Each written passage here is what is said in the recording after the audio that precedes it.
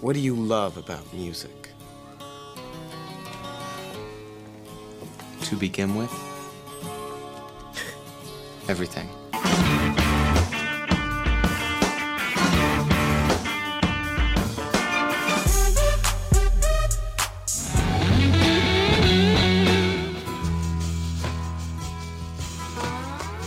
Putting on a great show is the most important thing you can do. One great rock show can change the world. Welcome to Sound Opinions from Chicago Public Radio and American Public Media. I'm Jim DeRogatis, the pop music critic at the Chicago Sun-Times. And I'm Greg Kot. I write about rock and roll for the Chicago Tribune. Today on the world's only rock and roll talk show, Jim and I talk to electronic pop wizard Dan Deacon. Plus, we'll review Wilco's 7th album and the latest from indie rockers Grizzly Bear. Support for Sound Opinions is provided by founding sponsor Alltech Lansing and their new Octave Air speaker system, a wireless 80-watt wall of sound for your iPod. More information at alltechlansing.com. Sound Opinions and Alltech Lansing want you to be the critic this summer. Win an all-expense paid trip to Chicago to attend the Pitchfork Music Festival with an opportunity to meet Jim and Greg. Runners-up can win an InMotion Max from Alltech Lansing. Enter to win at soundopinions.org. You're listening to Sound Opinions, and now it's time for some music news. Ladies and gentlemen, let's put our hands together for this astonishing. H to the Izzo, B to the Izzy. Welcome, ladies and gentlemen, to the eighth wonder of the world, the flow of the century. Oh, it's timeless. Ho! H to the Izzo, B to the Izzy. That's the anthem. Get your damn hands up. H to the Izzo, B to the Izzy. Not guilty. Y'all got to feel me. That is the hip-hop artist known to the world as Jay-Z, the newly independent artist known as Jay-Z. A cornerstone of the major label system for the last decade plus, has sold tens of millions of records. The former president of Def Jam Records, an architect of what we know as modern hip-hop, declared in a recent interview that he is going independent, following the route of Nine Inch Nails and Radiohead as major artists in recent years who have decided that the major label system is not for them. Now, it's important to note that Jay-Z recently signed one of those 360 deals with Live Nation, so he's going to be part of that Live Nation entertainment empire. Doesn't that sort of put to the lie his statement that I will be, quote, a completely independent artist when you're in bed with the biggest music promoter in the universe? Well, we'll see. Does that mean that Live Nation is going to put out Jay-Z's records? He didn't say. What we do know is that he has been working on the third incarnation of his Blueprint series of hip-hop albums with Kanye West. I mean, that's an incredibly successful collaboration. Jay-Z in many ways made his name with those Blueprint albums. He's working on the third volume. That is going to be a highly anticipated record, and how Jay-Z is going to put it out is going to be one of the big news stories of the next year. Part two of this, Jim, is another major hip-hop artist, and this is one of those instances where you rarely see an artist at the peak of his career, as T.I. is, going to jail, which is exactly what has happened. T.I. last year put out a record called The Paper Trail, which is still in the top 100 on the Billboard charts. Singles from that record are still in the top 100 of the singles charts, and this week he went to jail. He's serving a 1-year, 1-day prison sentence for gun possession. And when he gets out, he'll be on probation. But his career is going full steam ahead, but he's going to have to observe it from federal prison. I imagine it will have some impact on his social life, at least. I hurt myself today to see if I still feel. I focus on the pain. The only thing that's real. That is Hurt by Trent Reznor and Nine Inch Nails, and it's nice to know that he's doing something to help one of his fans who's been hurting. Reznor has been using the internet in some of the most creative ways we've seen in recent years from any major artist. The last couple of releases he's put out, he's done through the internet. If you want to pay for them, fine, pay what you want. If you just want to download them, you can do that. Really innovative in that way. Now it's a two-way street. He became aware of a fan who's 27 years old, Eric De La Cruz, in Nevada, who needed a heart transplant. And as with so many people today, the U.S. healthcare system was letting him down. He did not have the money to do it. His sister had been a CNN anchor and had set up a website to try to raise some money. It was moving very slowly. Trent Reznor hopped on board, trying to mobilize the fan base. A $300 donation got fans access to a pre-show sound check. $1,000 got you backstage for dinner with the band. $1,200 came with 2 tickets and more VIP treatment. It was a neat idea, and in one day it raised more than $260,000. The total now is well over $650,000. The goal that De La Cruz's sister had set for him was $706,000. That's what he needed to get a new heart. It seems as if Nine Inch Nails fans are going to give it to him. So sleep now, my darling, and I will keep all the bad dreams away. We were family, my darling, right from the start. Sad news in the world of rock and roll. The man who was singing on that song from a record called The Palace at 4 a.m., Jay Bennett, is dead at the age of 45. He was found dead in his home in Champaign, Illinois. An autopsy investigation at the time of this broadcast was inconclusive. We may know more in future days about exactly how Jay Bennett died, but what is conclusive is that Jay Bennett was a great, great musician. I think one of the finest musicians and producers of the last 20 years. A man who was called upon by many artists to contribute to their records, ranging from country artists like Alison Moore to the jam band Blues Traveler, but he will perhaps best be known for his work with the band Wilco. A lot of people have a picture, Jim, of Jay Bennett in their mind based on the movie I'm Trying to Break Your Heart, the Sam Jones documentary. Yeah. At the time when Jay was being ousted from the band Wilco. His tenure in that band from 1994 to 2001, he was a key part of 3 major albums, Being There, Summer Teeth, and Yankee Hotel Foxtrot. And that movie sort of documented the end, and Jay and Jeff Tweedy battling it out in the studio, and it kind of painted, I think, a skewed portrait of what kind of a person and what kind of an artist Jay Bennett was. Well, you spent a lot of time with him, Greg, as the author of a biography on Wilco. An incredibly talented musician, cliche, but it's true. He could play any instrument he picked up, mandolin to mellotron. What was he really like? Well, like Tweedy in a lot of ways, he was a romantic and a perfectionist and loved music. I mean, the man was smitten with this stuff. He loved tinkering in the studio. He loved being in the studio. He loved being around music. He loved being around musicians. He loved helping people. He never turned anyone away that I know of. He was an incredibly generous person. At the same time, many of his friends said that, there were moments when you just hated Jay because he was tough to get along with at times. And I think we saw some of that in the movie. But I think, as I said, it's somewhat skewed because the generosity of this guy and the talent of this guy was undeniable. Well, Robbie Robertson could be a bit of a jerk as well. Sure. But there's no denying that when he was with the band backing up Dylan, there was a magic that came out of Dylan. Would Tweedy have gotten where he is today without Bennett? Yes, but he got there quicker and in really distinctive style because of Bennett's contributions to Wilco. Absolutely. I think Bennett gave Jeff some tools that he didn't have in order to expand outside of that alt-country ghetto that Jeff was in for a little time, and really expanded the sound, and Wilco has flourished ever since for many reasons, but I think Jay Bennett played a huge role in taking them from one spot to another. I think there's only one way to pay tribute to Jay Bennett, and that's to play some music. Pie Holden Suite, a song from, I think, the apex of the Tweedy-Bennett collaboration, the Summer Teeth album from 1999. A song that meant enough to Bennett that he named his recording studio in Urbana Pie Holden Suite. Really sums up Jay Bennett's talents. In tribute to Jay Bennett, dead at the age of 45, here is Pie Holden Suite from Wilco on Sound Opinions. There's a whisper I would like to breathe into your ear, but I'm too scared to get that close to you right now. There are dreams we might have shared, and I still care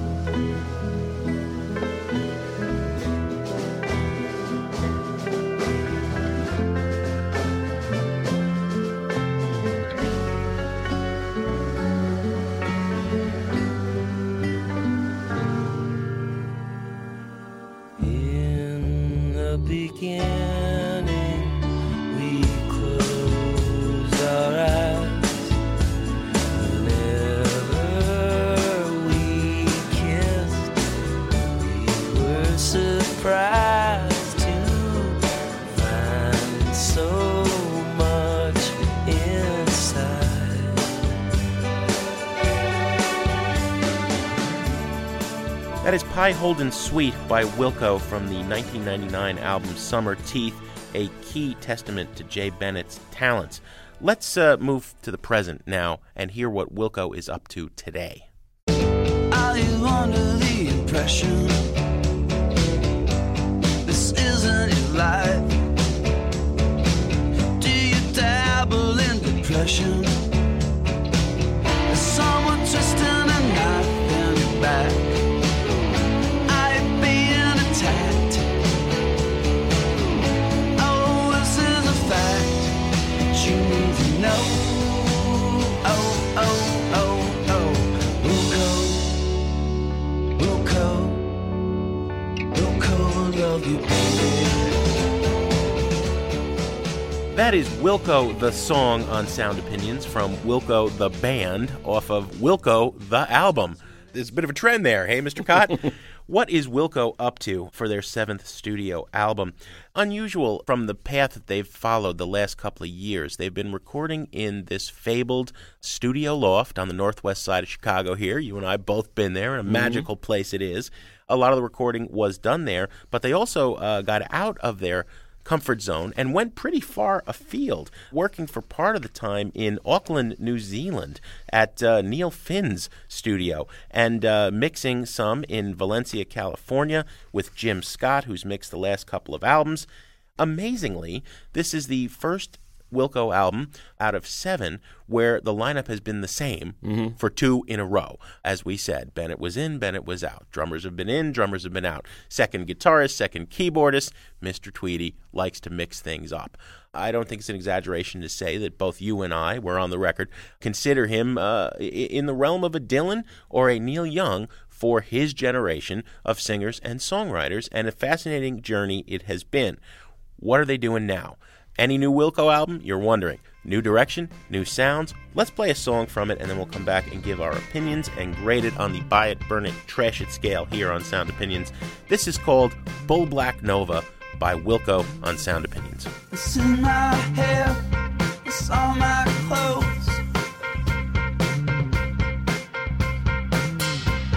It's in the river, over the road.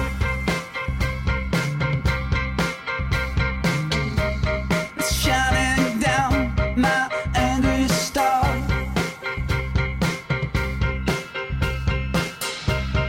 Hanging out the hood of my car. Not gonna fall, not gonna fall.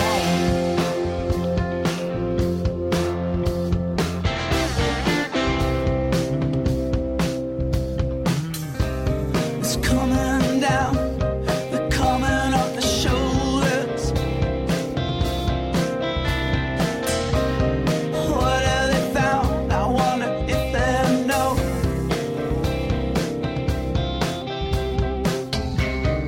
I'm in a bull black Chevy Nova,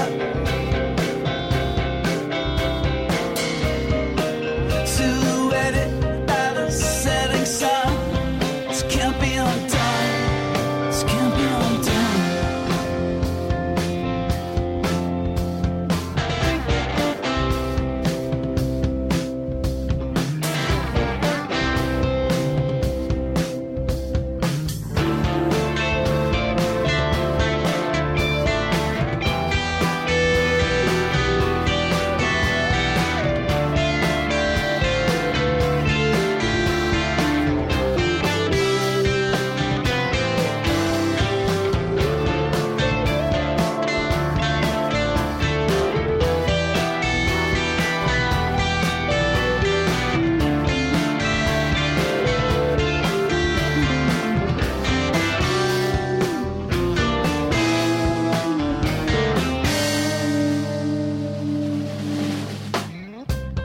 Bull Black Nova from the 7th Wilco album, Wilco the Album.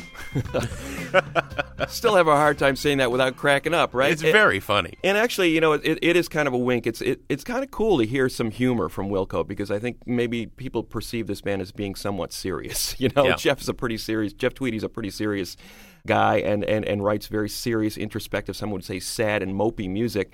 On this album, they almost are winking at themselves by titling it Wilco the Album. And Wilco the song is essentially a song about consolation. Turn on your stereo. Wilco's going to cure your ills, baby. We're going to help you through the night. Are you under attack? Wilco loves you. Which is kind of neat. It's sort of like Heavy Metal Drummer, but with a bigger message in the power of music to inspire you and get you through tough times. I actually think Wilco the song is one of the best songs Wilco has written in the last several albums. I think this is a record that, after this holding action of Sky Blue Sky, I think that was a record where it was about, okay, we've got this great band, let's just play some music together in a room.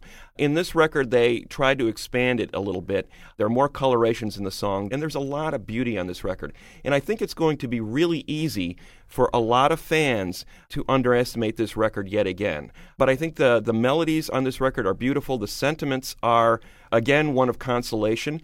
But then you have a song like Bull Black Nova in the middle of it, and you're going, God, we're talking about blood in the sink, blood in the hair. Yeah. This guy's done something terrible. Well, this is like the murder fantasy of Via Chicago acted out, and afterwards he's got the corpse in the trunk, which is like Eminem territory. But Tweedy pulls it off, especially with that strangled vocal performance and then this television-like guitar explosion. Right. And I think, Jim, what this does is give the album some context. It's put these other songs about finding some consolation, some solace in a very anxious world. And this is the song that says there are terrible things right around the corner. Well, as you know, Mr. Cott, having written a book on Wilco, there's been a narrative for every album. Mm-hmm. Early on, Mr. Tweedy's trying to establish himself, break away from Uncle Tupelo. In the middle, he doesn't want to be typecast as an alt-country guy. Then he goes Pet Sounds with Jay Bennett on Pie Holden Suites and the songs from Summer Teeth. Then he goes all art rock, and then he discovers krautrock.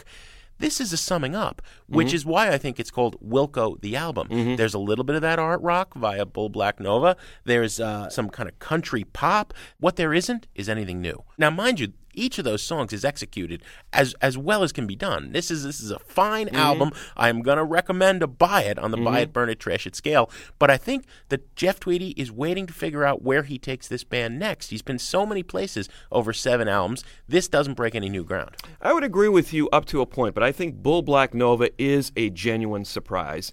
And I think Wilco, the song, the sense of humor exhibited in that is a genuine sense of surprise as well. And I would agree with you on the rest. It is sort of a summing up. But you know what? This is a really good band. He's almost playing it like an orchestra. And it's a wonderful thing. I'd say buy it.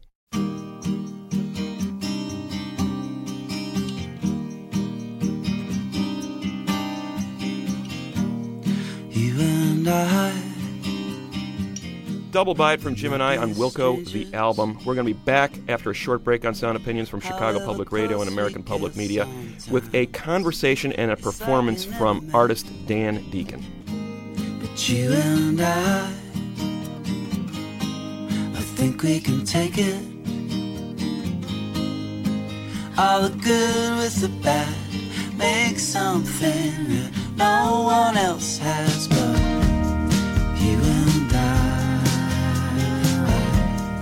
You and I, me and you. What can we do when the words we use sometimes are misconstrued? Well, I won't guess what's coming next. I can't ever tell you the deepest well I've ever fallen into.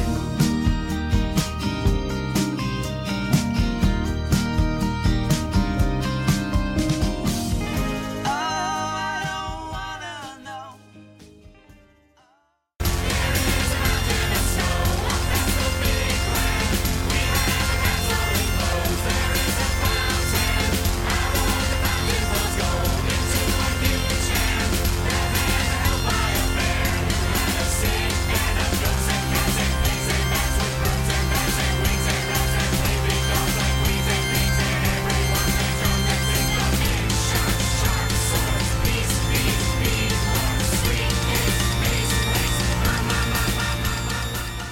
Welcome back to Sound Opinions from Chicago Public Radio and American Public Media. Next up, we're going to talk with Dan Deacon, an artist who got his start in upstate New York moved to Baltimore, created an entire scene down there built around his laptop computer and his vintage keyboards that he got out of trash dumpsters, and created a whole new way of approaching electronic music, dance music, creating a scene where basically the performer was in the middle of the audience, more of a ringleader and a co-conspirator rather than a performer. Absolutely one of the most ambitious forces in the dance world today, Greg. When we saw him last, he was touring behind a DVD called Ultimate Reality, which was basically just him performing with this psychedelic, surrealistic video of Arnold Schwarzenegger as Conan the Barbarian.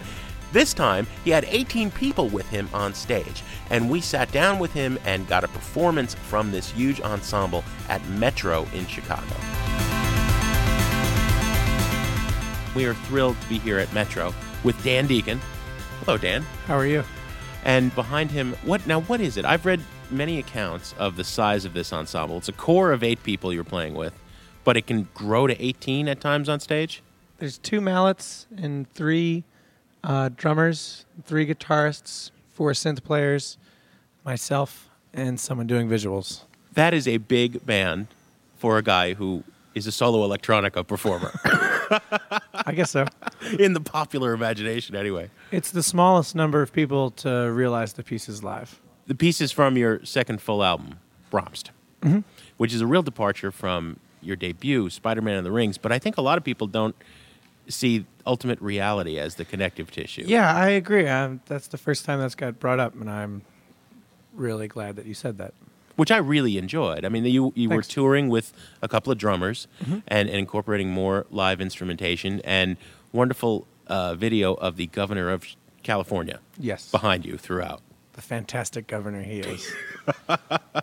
Bringing us to great places. Right. In his Conan the Barbarian role. Immortal. Great piece of cinema. Which he should be utilizing as governor. Oh, much more. Absolutely. I think if he ruled the same way that Conan would have ruled, it would have been a bit more ruling. How did you get here? How did you get here to this ensemble from what you've done before? Well, I never really wanted to play solo. It was just sort of I did not want to do it. It was just sort of all I really had available to me. When I first started touring, I didn't have a driver's license, so I would tour by public transportation, and it's a lot easier to tour as one person with 2 suitcases than taking over an entire bus and losing thousands of dollars. That guy agrees as well. Yeah, exactly. You got on the road after you had gotten this master's degree in composition. You went to college in upstate New York, right? I did. I went to SUNY Purchase, where a lot of the ensemble. So how do you get from classical composition to hitting the road with basically a laptop and a keyboard? I mean, I guess the program that I was in was very sort of make what you want of it. And a lot of the stuff that I focused on was computer music and electroacoustic. And the teacher that I had, Joel Thome, was really open to, the pop format. He worked a lot with Zappa and dudes like that. So he didn't exclude the pop world from the greater art music world at large. So I think that's what sort of steered me in that direction. Did you feel in any way limited by the fact that you had made a number of avant-garde sounding discs early on, and then moved big time into more of a pop realm, for lack of a better term, with Spider-Man and the Rings? How did that transition take place? I got something that I could record vocals with, and that made it a lot easier. The only reason the first records have very few vocals is because I didn't really have a means to do so. I guess I was writing a lot weirder music back then, but there's still a lot of beat-oriented and tonal-based pieces on those records.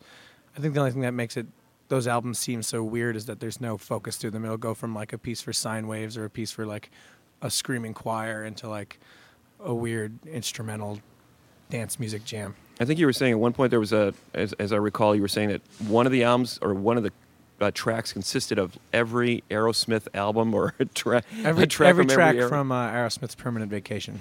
And it was stacked on top of each other, basically. Yeah, they would all start at their starting point and then just end as they end.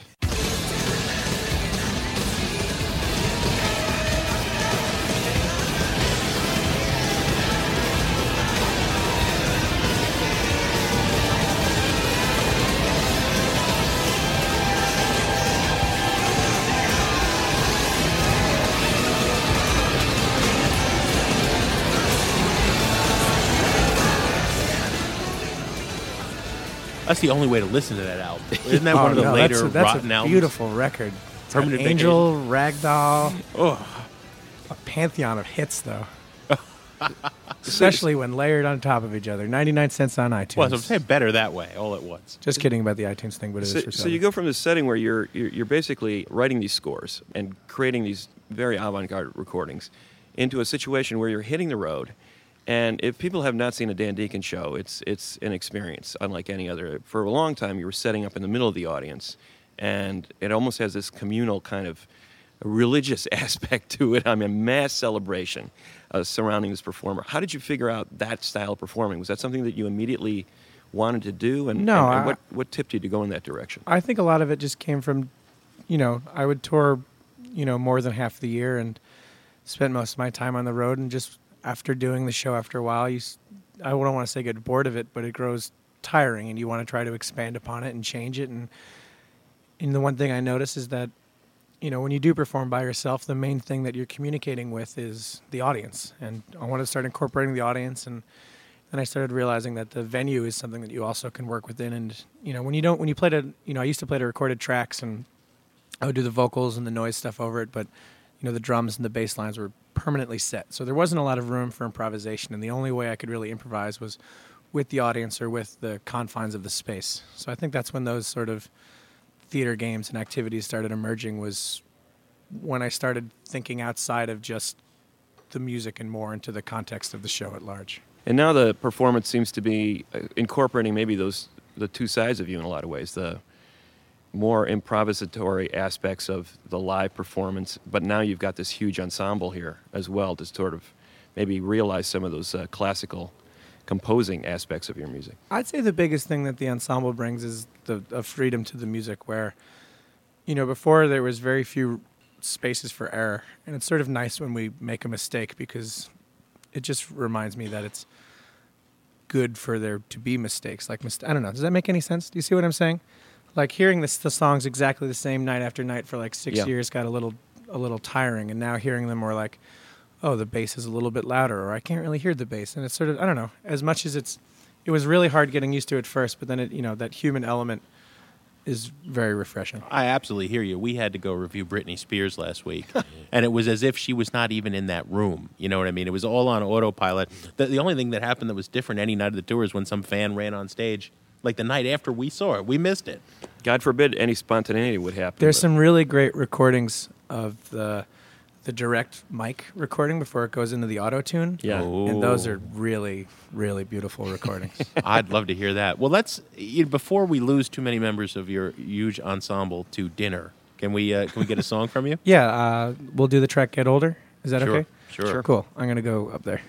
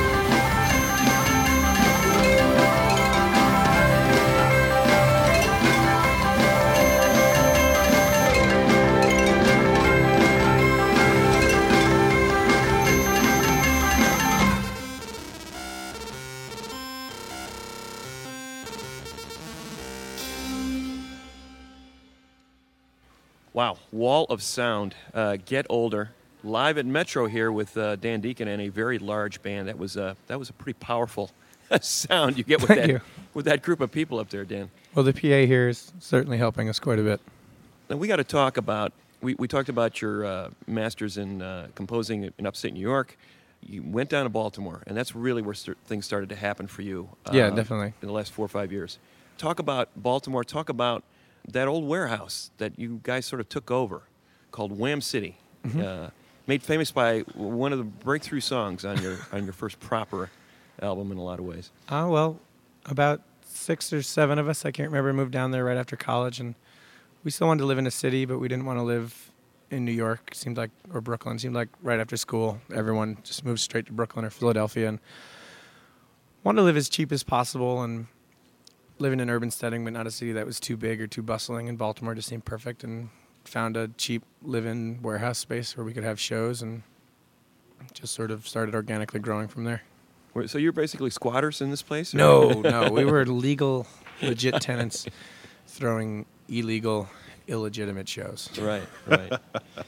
and you built up quite a following. I mean, there were hundreds of people coming to the shows, I guess, on weekends. Yeah, it was. I mean, the warehouse itself was called. I don't want to say it because the owner is a horrible man and likes to sue people. But the building had several show spaces. I don't know why ours has stuck the way that it has. Probably because we put it on all of our flyers and we're really flagrant about it. But it had, I don't know. I think it was more than the shows. It was just sort of the weird, creepy, surreal sort of atmosphere that the place had. And I guess since we just moved there and we started doing this, we were these like insane, weird dudes that just like it appeared. I think that sort of was the general impression of like, where did these people come from?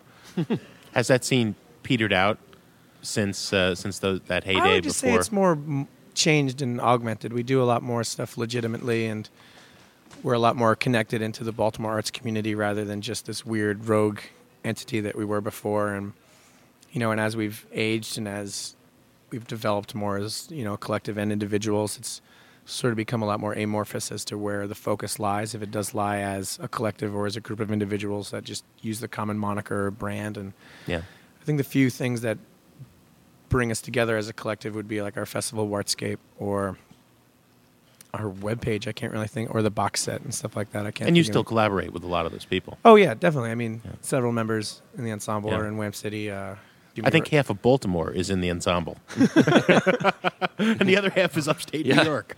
When you listen to Spider-Man and the Rings, I don't think the classical training you had is as obvious. When you listen to something like the piece we just heard, Get Older, the name that's being thrown around again and again in reviews, I often think by people who haven't actually heard him, is Steve Reich.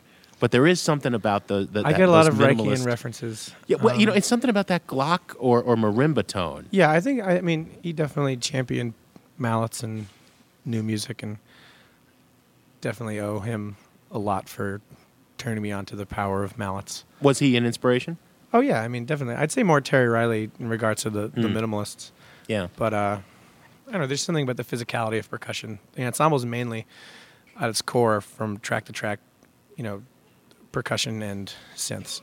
Yeah, there's about 4 percussionists and 4 keyboardists. Mm-hmm. So, I don't know. I mean, I'll take any reference to anyone considered it's a master of all time. So yeah, sure. You've gone to this from. I mean, you were getting your gear out of dumpsters, out of discarded gear. I don't think. Great music on the cheap at the start. Well, have you looked at some of the stuff on that stage, Greg? It's still very eBay up there. Yeah. I mean that as a compliment. Yeah, I understand. I mean, a lot of it has changed. With people buying the records, it tends to bring in income, and with income you can buy equipment and experiment more. And I guess a lot of people like to save money, but it's not going to be worth anything in a few years anyway. So we might. You're just buying toys, tools, important, useful, valuable tools. Dan, talk a little bit about the fact that a lot of people use you as sort of like a poster boy for the viral artist, the ultimate, the guy who's made it on the net. A lot of free music out there. I didn't know I was that poster boy. Yeah. Well, here you are. You're being named one today. I do remember talking to a few people when you played the Pitchfork Festival in 2007, and people were stunned at the number of people that came to see your set. I don't think it could have been predicted in terms of, if you look at the traditional measures of the record industry, radio airplay, SoundScan sales, none of that seemed to factor into the fact that you were, even at that point, much more popular than people perhaps realized. What would you tell to an artist now starting out and saying, I want that kind of audience? How do you go out and get that side of an audience without essentially selling anything? Just start booking shows in your house and find other people who book shows in their houses. And, a lot of the scene emerges from people who, if they can't find an outlet, they need to create their own. I think that's the main ethos of DIY is just creating your own venue and creating your own space, your own niche, and your own community out of that. And then as you create that community, it meshes with other communities. And then as long as you keep at it and you keep presenting your work in the proper context and you create the context, there's very few things that can hold you back.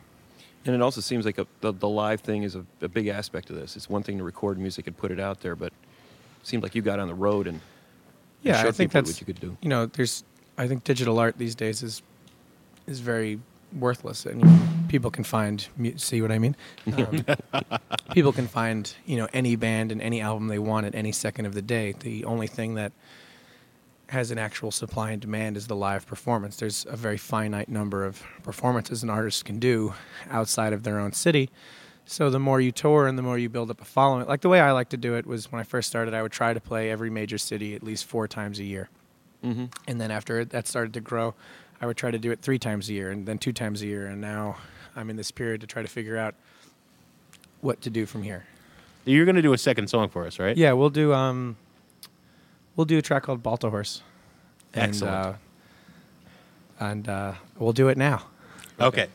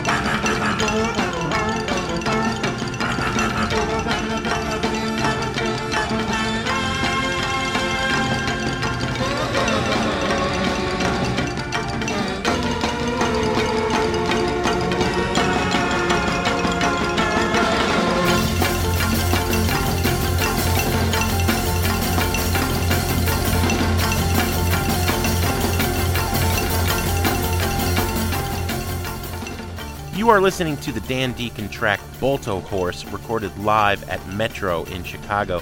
You can listen to the track in its entirety at soundopinions.org. To comment on our conversation with Dan Deacon or to share any of your thoughts, call our hotline at 888-859-1800 or email us at interact@soundopinions.org. We'll be back in a minute on Sound Opinions from Chicago Public Radio and American Public Media with our review of the new album by Freak Folk's Grizzly Bear.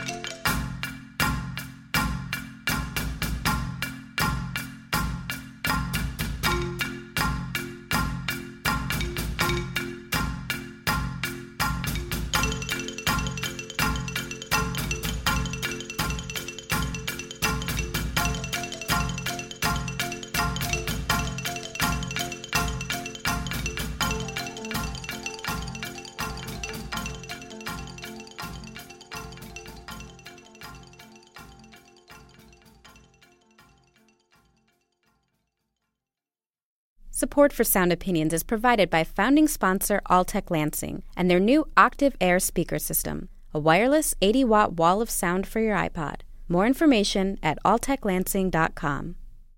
Be a critic like Jim and Greg. Win an all-expense paid trip to Chicago to attend the Pitchfork Music Festival courtesy of Alltech Lansing and Sound Opinions. Runners-up will win an Alltech Lansing InMotion Max speaker system. Enter at soundopinions.org.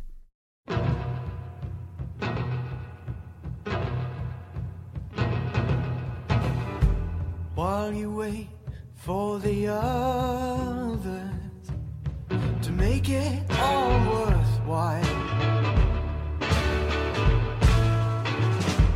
all your useless pretensions are weighing on my time. Welcome back to Sound Opinions from Chicago Public Radio and American Public Media. You're listening to the track While You Wait for the Others from the new album by Grizzly Bear, Vekatimist. Vekatimist, that's an island off the coast of Massachusetts, right off of Cape Cod there, and it sort of served as a focal point for the new album by this Brooklyn quartet. It is the third album from Grizzly Bear, began as a bedroom recording project by founding band member Edward Drost, and grew into a full band in 2006 when they came out with the record Yellow House, a much acclaimed record, got a lot of love from the blogosphere. Now a record is getting a lot of attention, not only from the blogosphere and the internet crowd, but being hailed in some major publications as a possible frontrunner for Album of the Year. Let's find out what we think about it. But first, let's hear a track from it. It's called 2 Weeks from Grizzly Bear on Sound Opinions.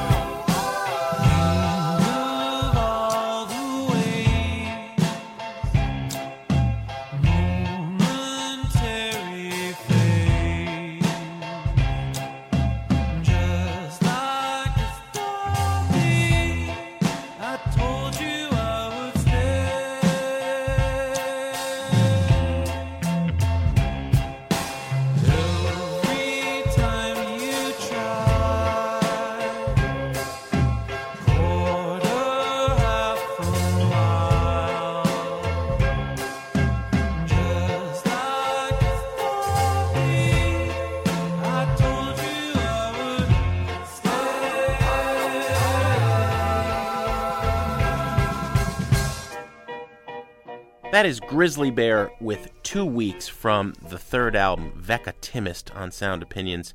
You know, Greg, I think there were a lot of similarities between what Grizzly Bear is trying to do on this record and what we've been hearing out of the Pacific Northwest in terms of modern folk rock. I'm thinking Fleet Foxes, I'm thinking Blitzen Trapper, wonderful kind of campfire, acoustic harmony, acoustic instrument sing-alongs.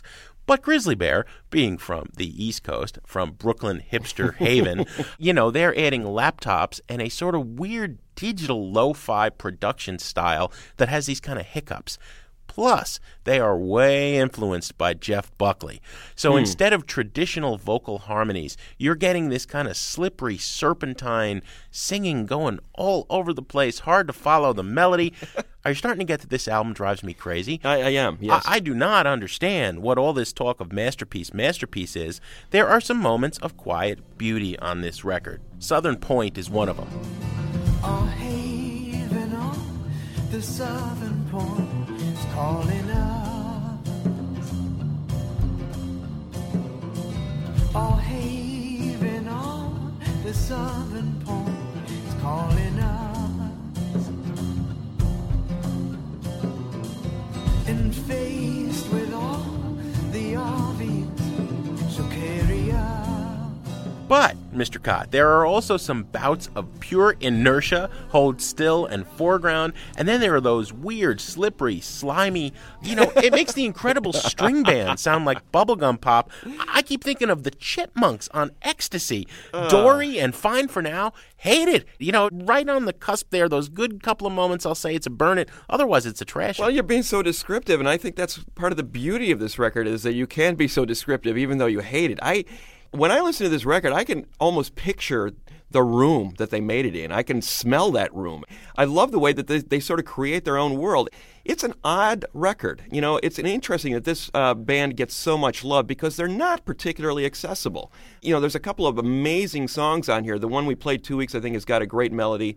The one we played at the top, While You Wait for the Others, those are almost pop songs. The rest of it, I will agree with you, there's some difficulty in maybe getting into it. But I tell you, when you're in a certain mood, this record really hit me. It was one of those, rainy nights, and I'm listening to this record, and I go, this is just perfect for a perfect record for being shut in on a rainy night. I pop a couple of Valium when I'm in that mood.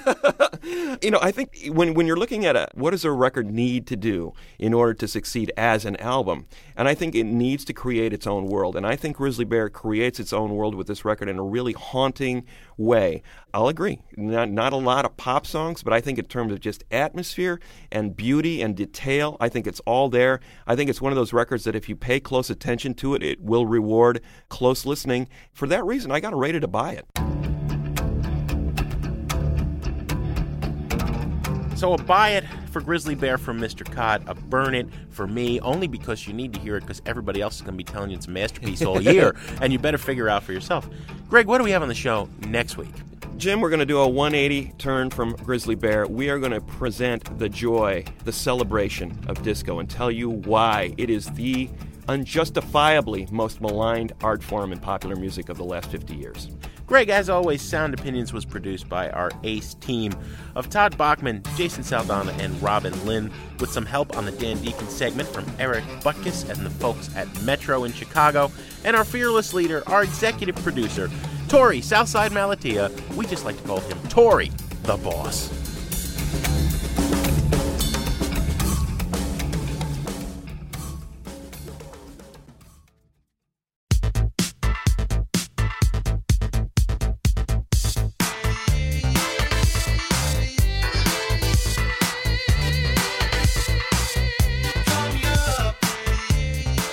On Sound Opinions, everyone's a critic. Now it's time to hear what you have to say.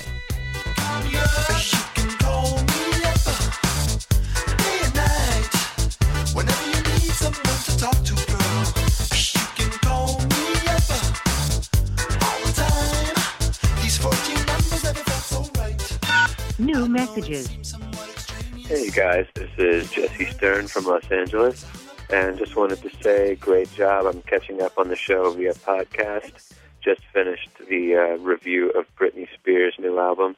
And I wanted to say, I hear a lot of people that are saying that they only want to hear indie rock, don't want to hear you covering other styles of music. And I want to tell you that I really appreciate the variety that's on the show and would even ask for more of it. But I think that would probably alienate the rest of your listeners. But just wanted to say thanks and keep up the good work.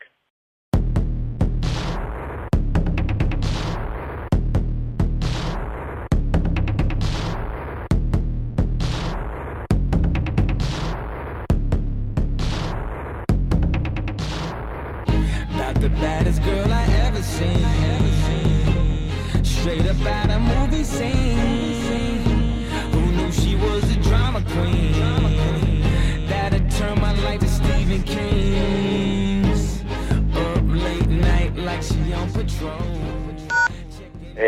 Tim and Greg. This is Jason calling from Cincinnati. Generally love the show.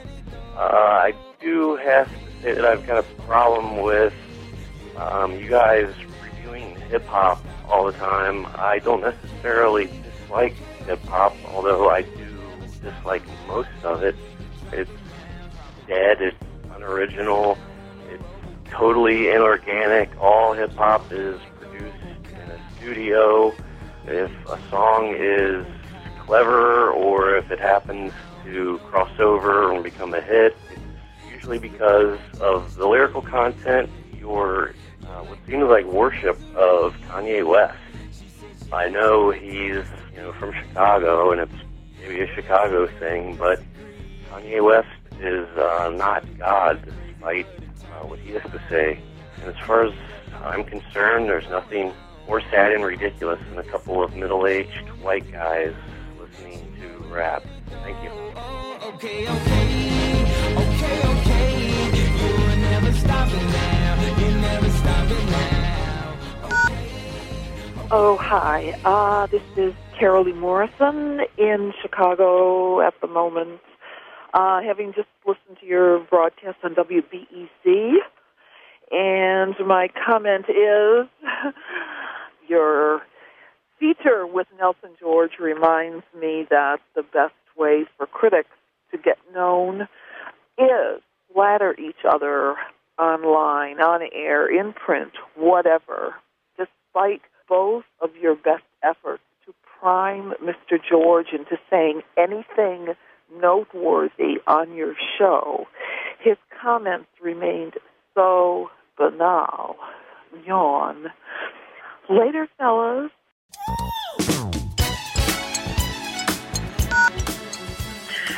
Yes, good evening. This is Eric from Springfield Gardens, Queens, New York City.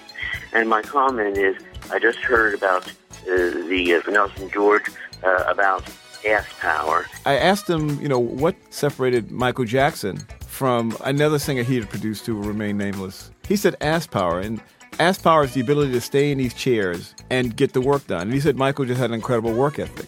And the ability to sit is also important in chess. And it's called Sitzfleisch. Sitzfleisch. I prefer Sitzfleisch to ass power, but it's either way, they're interesting. Thank you.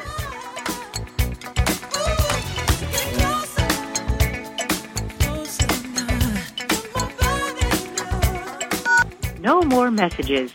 To give us your opinion on Sound Opinions, call our hotline, 1-888-859-1800. We'll be back next week with Sound Opinions from Chicago Public Radio and American Public Media.